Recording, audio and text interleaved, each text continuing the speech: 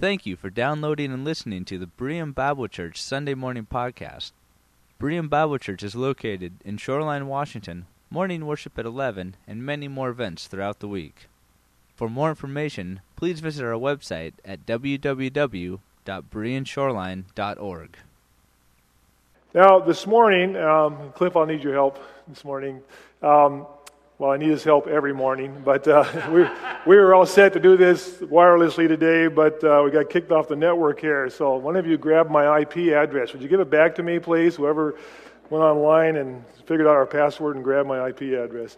Anyway, as I drive home from church here, whether it's anytime during the daytime, actually, and just as I head down south on I-5, probably right about 160th, you kind of go down a hill before you get to 145th. And on a nice, clear and beautiful day, when there's no clouds and so on, it's just this beautiful, spectacular scene in Mount Rainier. You know what I'm talking about? I mean, it's just beautiful. And, you know, we live in an area that, of course, is so scenic, you know, with the mountains to the Cascades to the east and Olympics to the west. Go up north toward Everett, and you can see out toward Mount Baker and Mount Index and so forth. And we really are pretty spoiled with that beautiful scenery. When you have friends and family that come, for example, from the Midwest, every area's got their beauty. When they come here from the Midwest, of course, one of the things that they really enjoy is the mountains. This scene in Mount Rainier from downtown by CenturyLink Field. It's just a beautiful, spectacular view. Mountains, are just, I've never done any mountain climbing. I do have some pastor friends like Pastor Ken Farman who enjoy that. When Teresa was in China last week, and Sharon and Grant, this is one of the scenes they saw near Shangri-La, I think it was, as they were on one of their tours. And Teresa took this picture, and that's all the mountains, the beautiful mountains in China, in central, kind of south central China. They were up high. I think they were up at 7,000 feet, just where they were. And it's really beautiful. In Israel, mountains in the Bible, the mountains play a pretty prominent theme. You think of some of the key events that took place at mountains. Mount Sinai, of course, in the Sinai Peninsula. This is the traditional site of Mount Sinai, and that's because we don't know exactly 100% sure. You know, they didn't keep very good AAA maps in those days. You know, but this is the traditional site, and if it's not the site, it was similar to this. And this is the typical mountain scene in the Sinai Peninsula, where of course Moses received the 10 Commandments, where the people gathered around the mountain, the whole nation of Israel, on their journey to the Promised Land. In Mount Hermon, it looks a little bit more like the mountains we're used to up in northern Israel, ranged with does get snow-capped at times of the year. And Mount Hermon, of course, figures prominently in the Bible stories. Mount Carmel, which we considered in our stories in the Old Testament last summer. Again, sort of a rocky, just a precipice, rising up from. Any of you ever been to the Palm Springs, Rancho Mirage, Palm Desert area? If you've ever been down there and you look to the west and you see that mountain range to the west, all around you, those are very similar to the mountains that you see in Israel, in Judea, and near the Dead Sea and so on. Mount Carmel. The Sermon on the Mount took place. You probably, living in the Northwest, you probably wouldn't call that a mountain, right? Now, if you lived in the Midwest, you would probably call that a mountain, okay? But the Sermon on the Mount took place on a large hillside, we might say, a very beautiful, scenic place overlooking the Sea of Galilee. That's the northwest corner of the Sea of Galilee. And that's where we call it the Sermon on the Mount, where Jesus went up the large hill, maybe kind of like the foothills here might be, and everybody sat down and had the Sermon on the Mount. The Mount of Temptation. This again is the traditional site where Jesus went up the mountain and for 40 days and 40 nights was tempted by Satan on the Mount of Temptation. And one of the temptations that Satan used was, you see those stones, turn those into bread. And the rocks up in that area, as you can imagine, were sort of a rustic red, almost looked like small loaves of bread. Very, very much appealing in that sense. If you were really, he hadn't eaten for 40 days, and he was human. And that's how Satan tempted, turn those stones into bread. I know you're hungry, turn those into bread. They would have been all over the ground there in that area. And then Mount Zion. Now you're looking at that thinking, whoa, where's the mountain there? Okay? This is the old city of Jerusalem, or this is the modern and the old city. But over here you see the walls coming around the old city of Jerusalem. And the city of David actually is this area down in here where these buildings are. That's really where the city of David was. Back up behind there in the walled city, right toward the southern end there, is where what the Bible calls Mount Zion. That's where the temple was built. And it was a very holy place. And throughout the Bible, Mount Zion is very prominent and very important to Israel's history. But you wouldn't necessarily know it going there today that that's a mountain.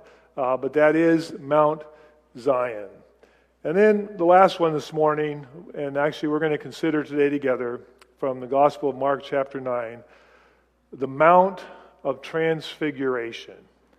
And this is the traditional site where this account took place, where Jesus was transfigured, and we're going to consider that this morning as we take a few weeks, and we're going to talk about the road to the cross and the aftermath of the cross of Calvary as we come toward Easter season. The church that was built there on the Mount of Transfiguration, like in so many places in the Holy Land in Israel, where churches were built, crusader-type churches and so on, were built over these sites. And inside that church, if you go inside, as we've been there, you'll see the painting in the ceiling of the chapel, and you'll see, of course, this Renaissance or even earlier type of painting of the Lord Jesus Christ and those who were there with him on the Mount of Transfiguration. So if you would open your Bible to Mark chapter 9 this morning. In Mark chapter 9. And let's have a word of prayer as we open God's Word, would we? Father, as we open your Word this morning, we pray that we would hear your words and our heart would be sensitive to your Word today. Lord, as our children meet with their leaders, both the ones that were here with us earlier and those who were in the early childhood classes, they will be hearing your Word today too. And Father, we will hear your word tonight when we come back and gather with our friend from Jews for Jesus.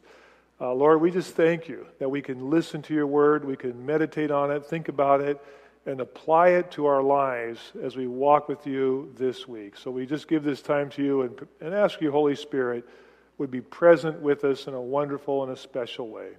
In Christ's name we pray. Amen. In Mark chapter 9, we have the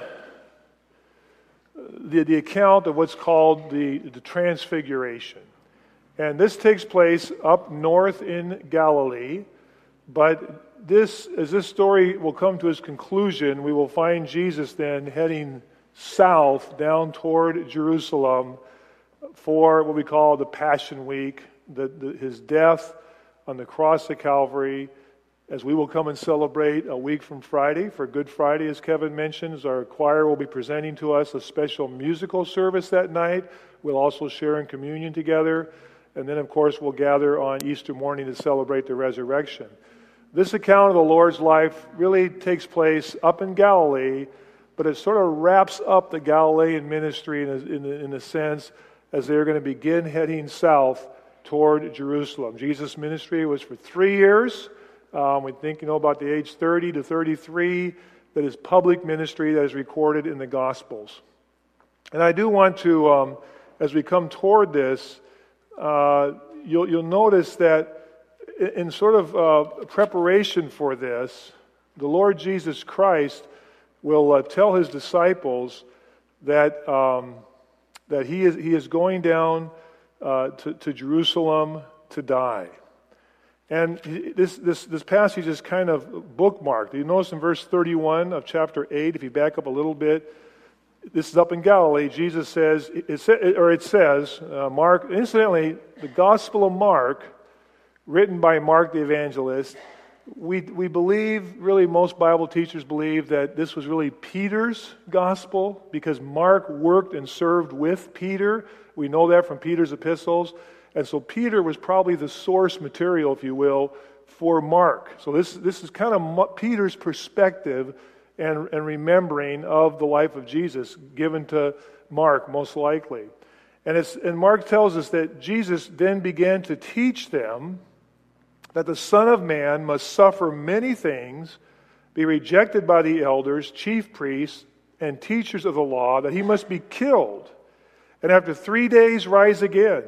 He spoke plainly about this. And Peter took him aside, and he began to rebuke him. Peter began to rebuke Jesus and say, stop talking that way. Quit saying that. This isn't going to happen. And you know, this is that well-known saying where Jesus turns to him and says to Peter, get behind me, Satan. You do not have in mind the things of God, but the things of men.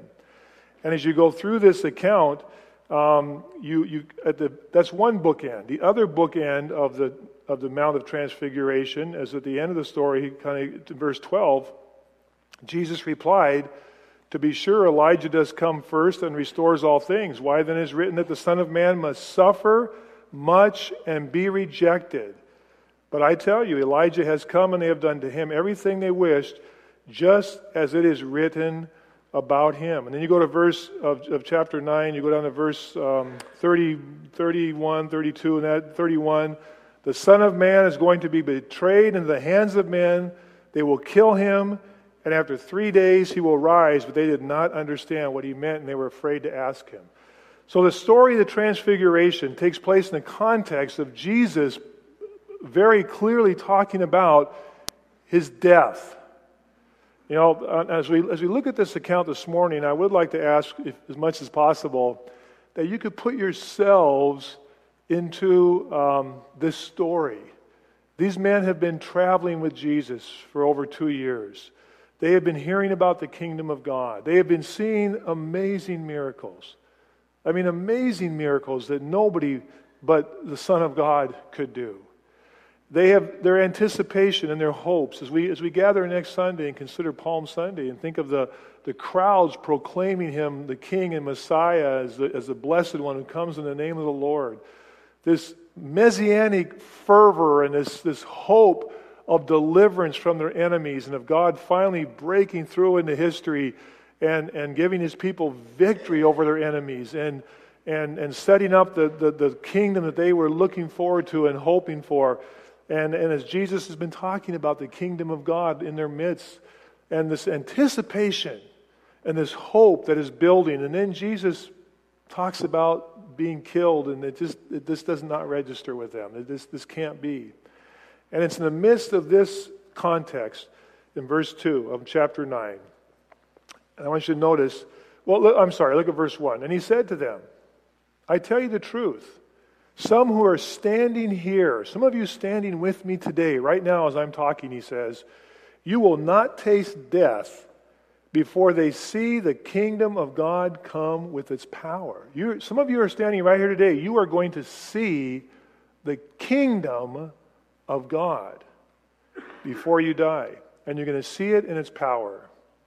And then verse 2, after 6 days, Jesus took Peter, James, and John. Now, Peter, James, and John are sort of the inner court. They're the inner circle. You know, you have the 12 disciples, you've got the 72, you got the plus, you've got this sort of circles that expand out from the Lord's ministry.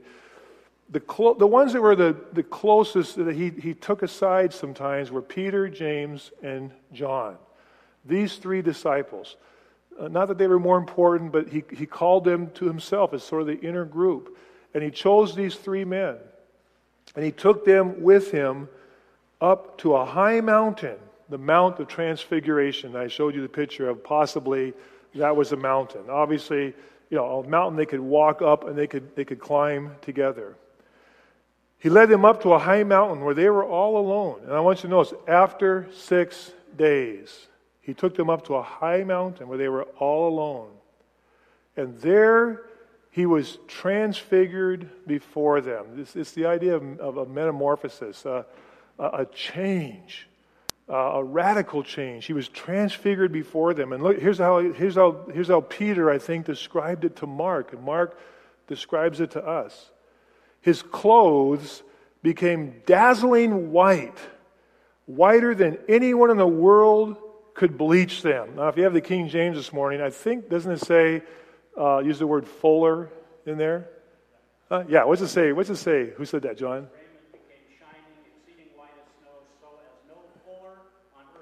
Yeah, so as no fuller on earth could whiten them.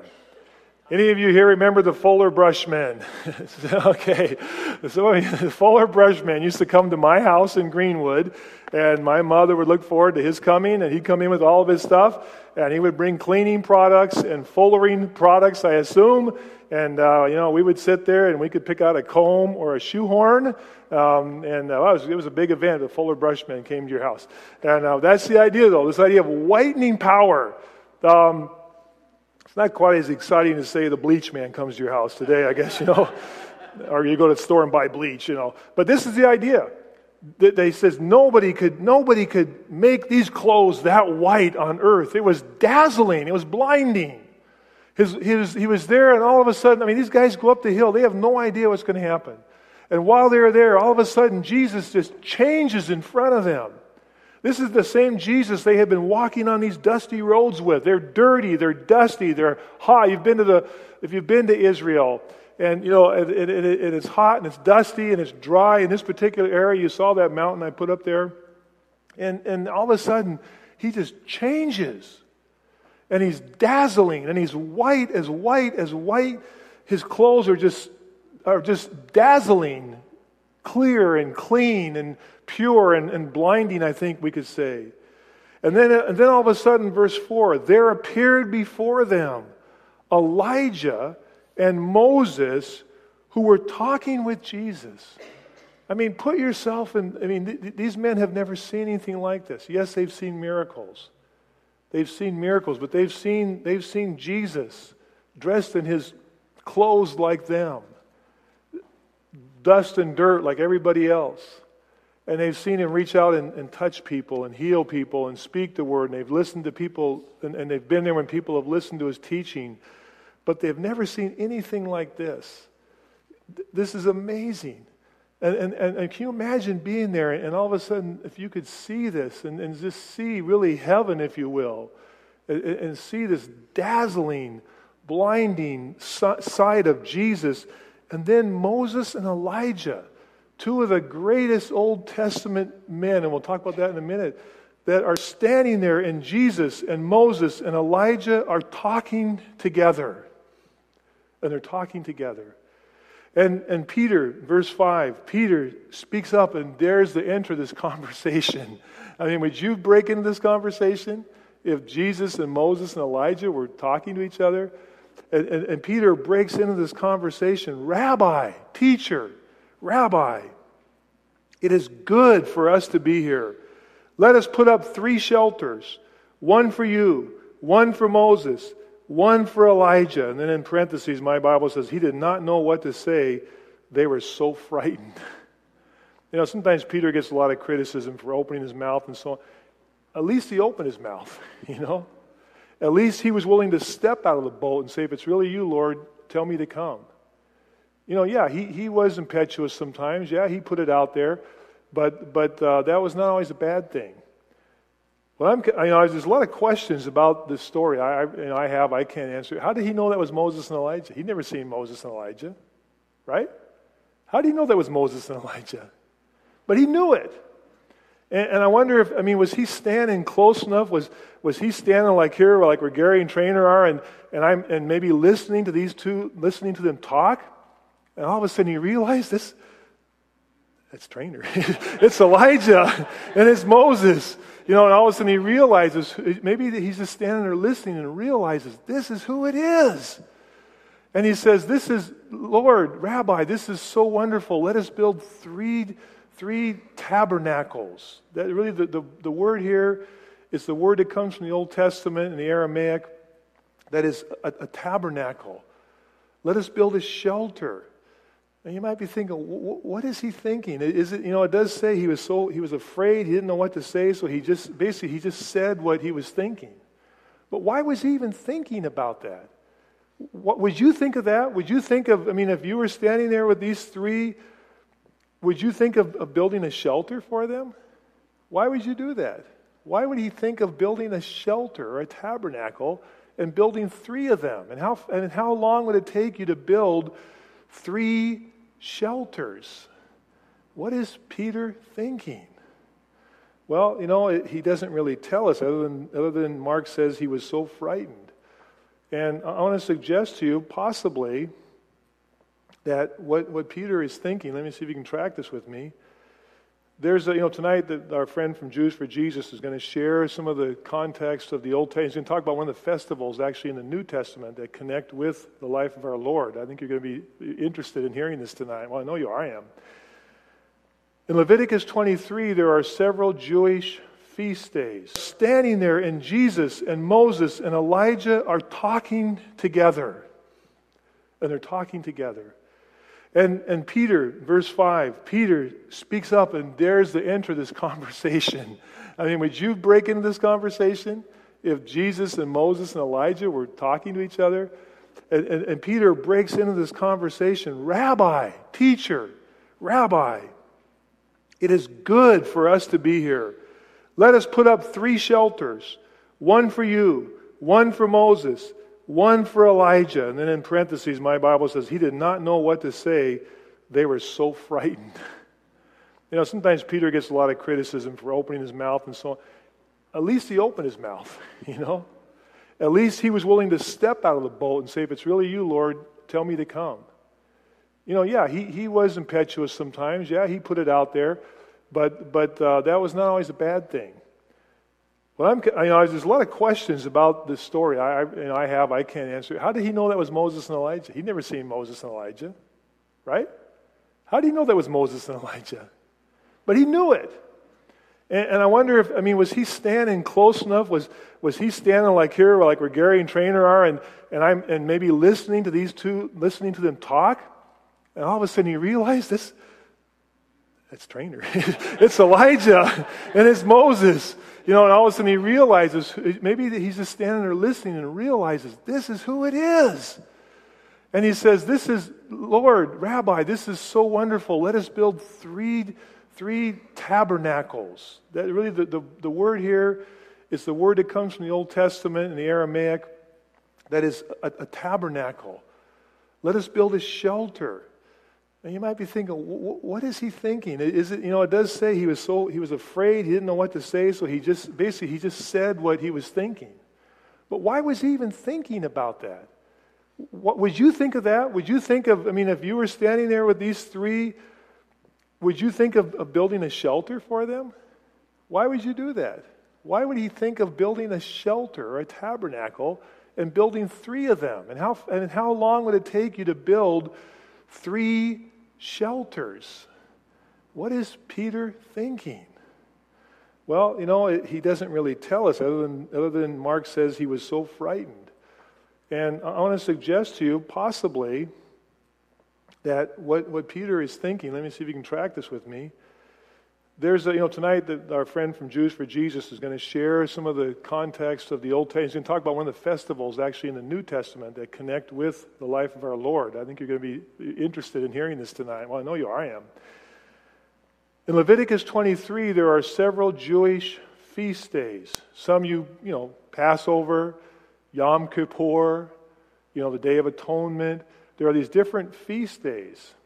And among those feast days is one of the feasts that's called the Feast of Tabernacles, or referred to as the Feast of Booths.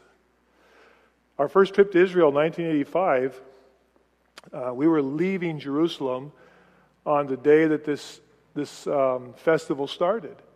And sure enough, even today, among either religious Jews or even Reformed Jews will practice to some extent, we could see on the top of the buildings as we were leaving these they were just makeshift type shelter with like palm fronds type, leaves and so on, just stacked on top, a quick temporary shelter.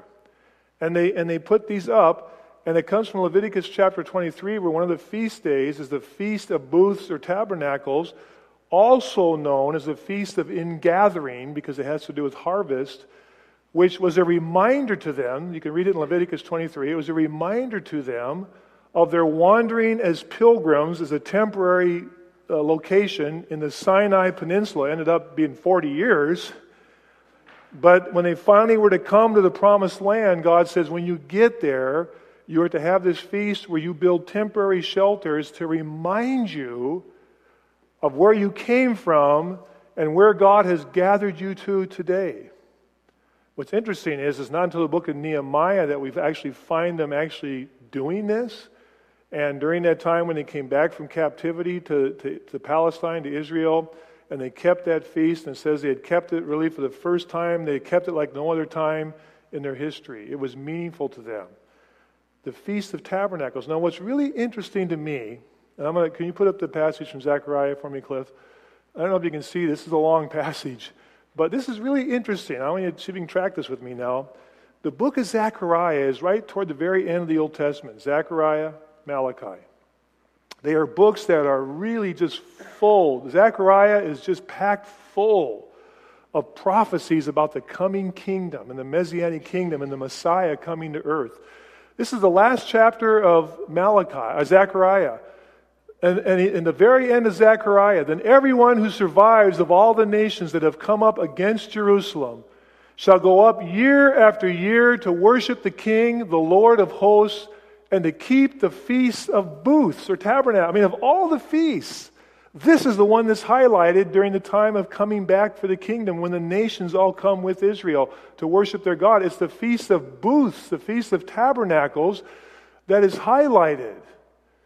And if any of the families of the earth do not go up to Jerusalem to worship the King, the Lord of hosts, there will be no rain on them. If the family of Egypt does not go up and present themselves, on them and there shall be no rain. There shall be the plague with which the Lord afflicts the nations. And at the very end, the punishment to all the nations that do not go up to keep the Feast of Booths. It's just interesting to me that of all the feast days, the one that is so connected with the Messianic reign of Christ, the King coming to earth, the Messiah coming, is this Feast of Tabernacles, of Booths, this Feast of Ingathering, where they are reminded they were once away and now they are home, and God is going to provide for them, and He is going to rule and reign. Thanks, Cliff. And so I wonder if in this passage here, when it says Peter blurted out, let's build, if this isn't what he's thinking. If Peter's not thinking, we're here. I mean, what would you think if you were Peter? Here all of a sudden, Jesus obviously is more than a human. And here he is talking with two of the key Old Testament men, Elijah and Moses. And Peter is thinking probably what he should be thinking. We're here. The kingdom, it's here. Finally. And we're standing here. Build the tabernacles. Build the little shelters as a reminder. We're going to be here for a while. Let's build these little reminders of where we were and where we have come from and what God is about to do. Let's build 3 tabernacles for these men. And then verse 7. A cloud appeared and enveloped them. A cloud, which in the Old Testament, this would be the Shekinah glory. Shekinah in the Hebrew means this blinding presence. This cloud swallows them up, all of them.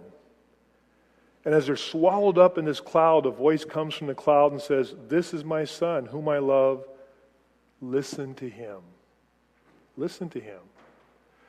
I want to once again, just to sort of connect you with maybe what they're thinking and what is going on in this passage. I want you to look at this passage here. Exodus chapter 24, verse 15. You could take time and go back to Exodus yourself and read this section of Exodus. Would you notice this? Moses went up on the mountain, and the cloud covered the mountain. The glory of the Lord dwelt on Mount Sinai, and the cloud covered it. How many days? 6 days. Did you notice earlier it was after 6 days they went up the mountain? There's just these kind of connections here. Here's this 6 days. Here's this cloud that covers them. Here's this glory. And on the 7th day, he called to Moses out of the midst of the cloud. They traveled for 6 days, Jesus and They went up the mountain on the seventh day. It would have to be the seventh day they hear this voice from God. And, Moses is there. And Peter, who grew up with the Old Testament, these men knew the Bible. Yes, they were fishermen from Galilee, but they knew the Scriptures. They were raised in it. And I'm just wondering if this wouldn't recall this whole scene of Moses and the mountain and the cloud and the voice of God after 6 days and the seventh day of this happening. And then in Exodus 24, 9-11, you'll also notice that Moses and Aaron, Nadab, and Abihu, 3 men. Moses took 3 men particularly with him and the 70 elders. But they kind of go as 70, and then the 3 go with him, and then Moses goes by himself. Moses and 3 men. And they go up there, and they saw the God of Israel. Now, think about this, man. What does the Bible say? No man shall see God in what? This is a conundrum. This is sort of a dilemma. Because the Bible clearly says that. But it says here, they went up there and they saw the God of Israel. I'll have to leave it there. I don't know what they saw. But they saw enough that Moses, who was there, writes it down. They saw the God of Israel. And there was under his feet, as it were, a pavement of sapphire stone like the very heaven for clearness.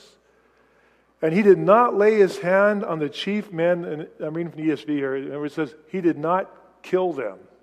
He did not kill them. But instead, they beheld God and they had a feast. They ate and drank. I don't know how they did this. They saw God and somehow they lived and they saw this heavenly transformation on the Mount of Sinai.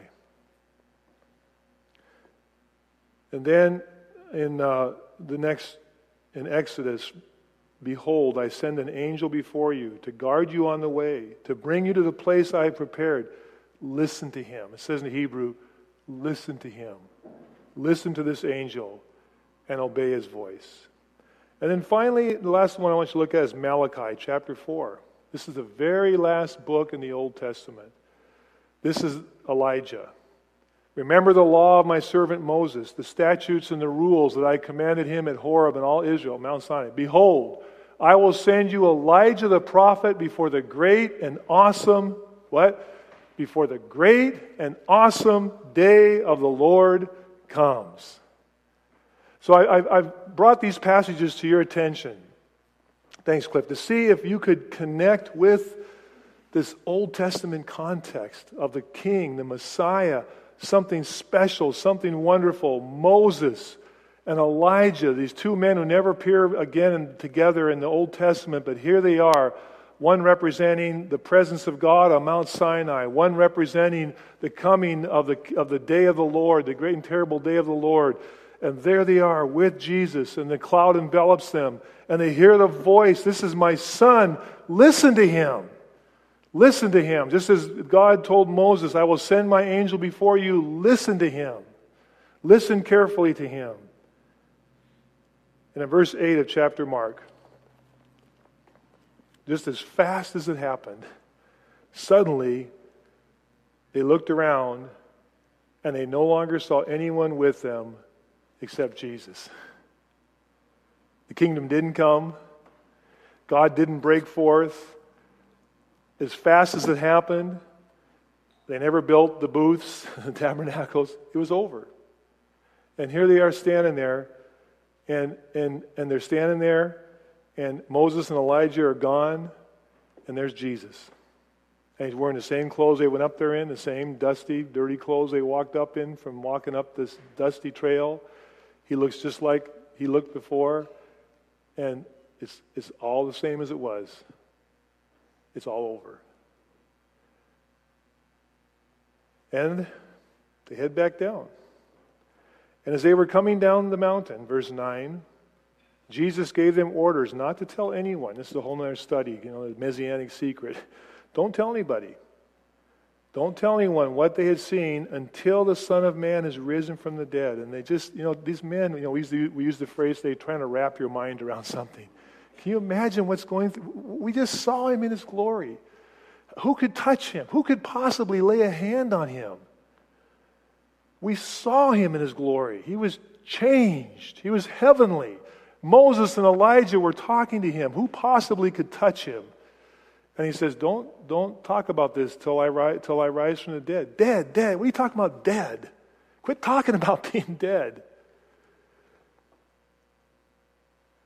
And they say to him, Lord, why do the teachers of the law say that Elijah must come first? And we read this passage earlier. He says Elijah did come. And we know he connected Elijah with John the Baptist, and that was confusing too, because they asked John the Baptist, are you Elijah? And he said no. But he came in the spirit of Elijah. And this whole thing is so confusing to these men. And they go back down the mountain. And that's it. That's it. Story of the Transfiguration. That's it. And just a question for you. What was the story about? What was the story about? Why did this happen? If it just served to kind of confuse things even more for these disciples, what's the point of this story? Why did God do this? I want to suggest a couple things to you. Number one,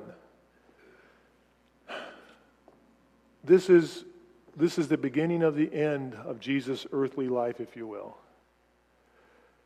As this story comes to a close, and at least in the Gospel of Mark, as you move on toward chapter 10, you are going to begin the journey to Jerusalem. From the day Jesus was born, the whole focus of his life was the death on the cross at Calvary for sin. You know, we're going to gather on Good Friday, and we're going to do our best as humans to try to enter into the passion of our Lord Jesus Christ. And our choir is going to help us, at least to contemplate it.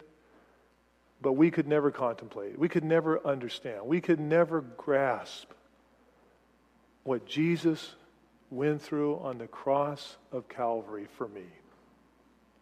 What he suffered. The physical, humiliating, painful death on the cross. But God's judgment against my sin. I'm 61 years old, and so I've had 61 years, all the things I've collected in my life, the sin in my life, the selfishness, the things that God hates. He poured out his anger on my sin and your sin on the cross of Calvary, and Jesus somehow bore that pain and that suffering and that punishment for our sin. And I just wonder if God, being the kind of God that we know he is, Jesus was fully man and fully God. If this wasn't a brief, whatever, how long it was, of encouragement to Jesus.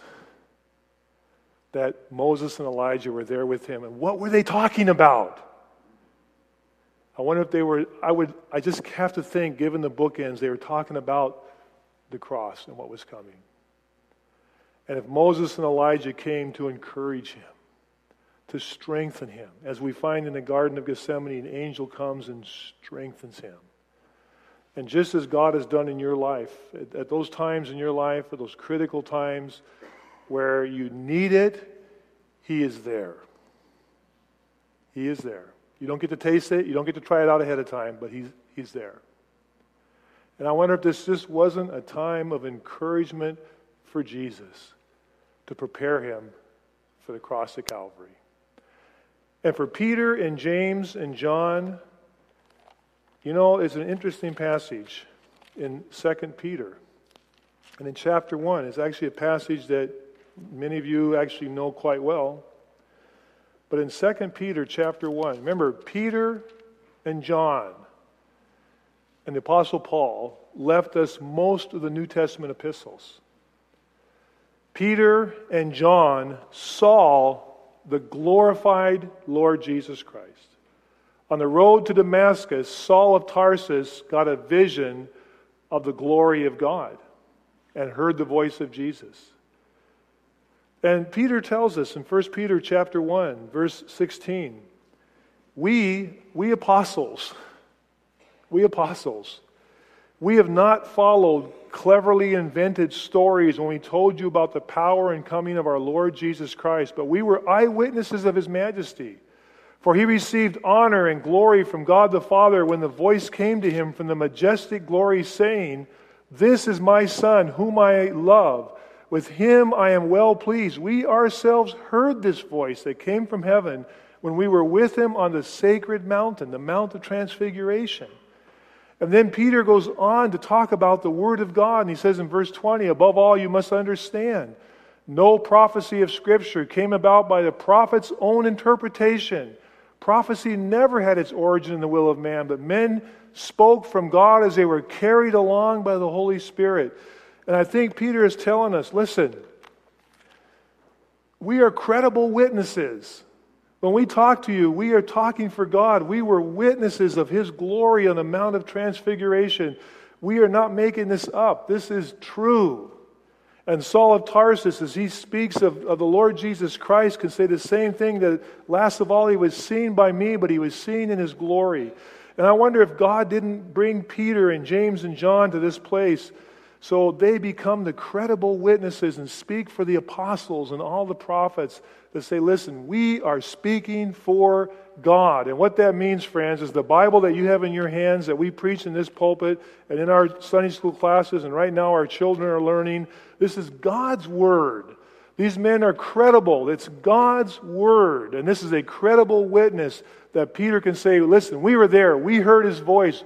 Believe us when we talk to you and tell you and leave you these writings. And finally, in closing, when this whole story is over, you notice in Mark chapter 9 and verse 14, they come down the mountain and they come to the other disciples. And they come down this mountain, and what's the first thing that they see? They look off, and here's a crowd around the disciples, and they are what? Arguing. They're arguing. And the disciples are arguing, and the rabbis and scholars are arguing, and there's this commotion and this noise and this yelling and arguing, and Jesus and Peter, James and John come down, and they look at them, and Jesus says, what are you arguing about? What is it this time? And then you can read on this story yourself of how this man had brought his son, and the disciples couldn't heal him, and they're all arguing about why they couldn't heal him. And verse 19, Jesus, "Oh, unbelieving generation, how long do I have to stay with you and put up with you? Bring the boy to me." And He heals him. You know, the wonderful thing I like about this is, you know, we talk about mountaintop experiences, right? Some of you ladies had a great experience at the women's retreat 2 weeks ago. I was at a pastor's conference 2 weeks ago. Some of my fellow pastors there are just going through some really hard stuff, and it was just a mountaintop experience to be there and not have to deal with that and just enjoy God's Word and God's people. You know, God gives us those experiences every so often, doesn't He? But where does most of life take place? Down the road. Down the road. And Jesus and Peter, James and John came down from that mountain, and Jesus says, how long? I'm sure Peter and James and John are thinking, if you only knew what we knew. But that's life. And that's where life takes place. It'd be nice if we could just sit here and fellowship and worship and celebrate all the time. I'd like it. I'm a pastor. You know, I live here. You know, I'd love you to join me and be here all the time. But this isn't where life takes place, is it? When you leave these doors today, you go back to your homes, back to your neighborhoods, back to that place at work, back to your families, back to your schools, back to your apartments, back to places where life takes place. And sometimes it's kind of discouraging, it's kind of dusty, it's kind of difficult, and it's not like sitting and worshiping God together. But that's where it takes place. And that's where Jesus spent His life. He spent His life on the roads with the people. That's where He spent His life. That's where God's called us. And God has a road for you to walk this week. And however dusty it is, and however much they don't understand, it's where God has called us. As we walk with Jesus to Calvary and consider his love and what he's done for us. Let's pray together. Our Heavenly Father, this is your world, and you've created a beautiful world. And Lord, you've created our world, you've created our families, and we just thank you for the gift of life. And Father, today, if there be a person here who does need this special word of encouragement from you on the mountain today, something really difficult and challenging, Lord, I pray the Holy Spirit will draw close and bring that word of encouragement today. And Lord, as we leave this place, and we've enjoyed worshiping and celebrating the resurrection of our Savior each first day of the week, as we leave today, Lord, and there may be somebody at work in our neighborhood or school that just kind of makes the road a little dusty. There might be some financial issues, relationships. Got some decisions to make. We got parents who are raising children and the day in and day out doing the best they can. We got caregivers here. Lord, whatever we have before us this week, I want to thank you that you walked on the road with us, and that you walk with us, and you go with us today, and that we can have the confidence that we will be in your presence, and we can represent the Lord Jesus Christ and his love, mercy, and grace to those that we encounter on the road. We pray this in Christ our Savior's name. Amen.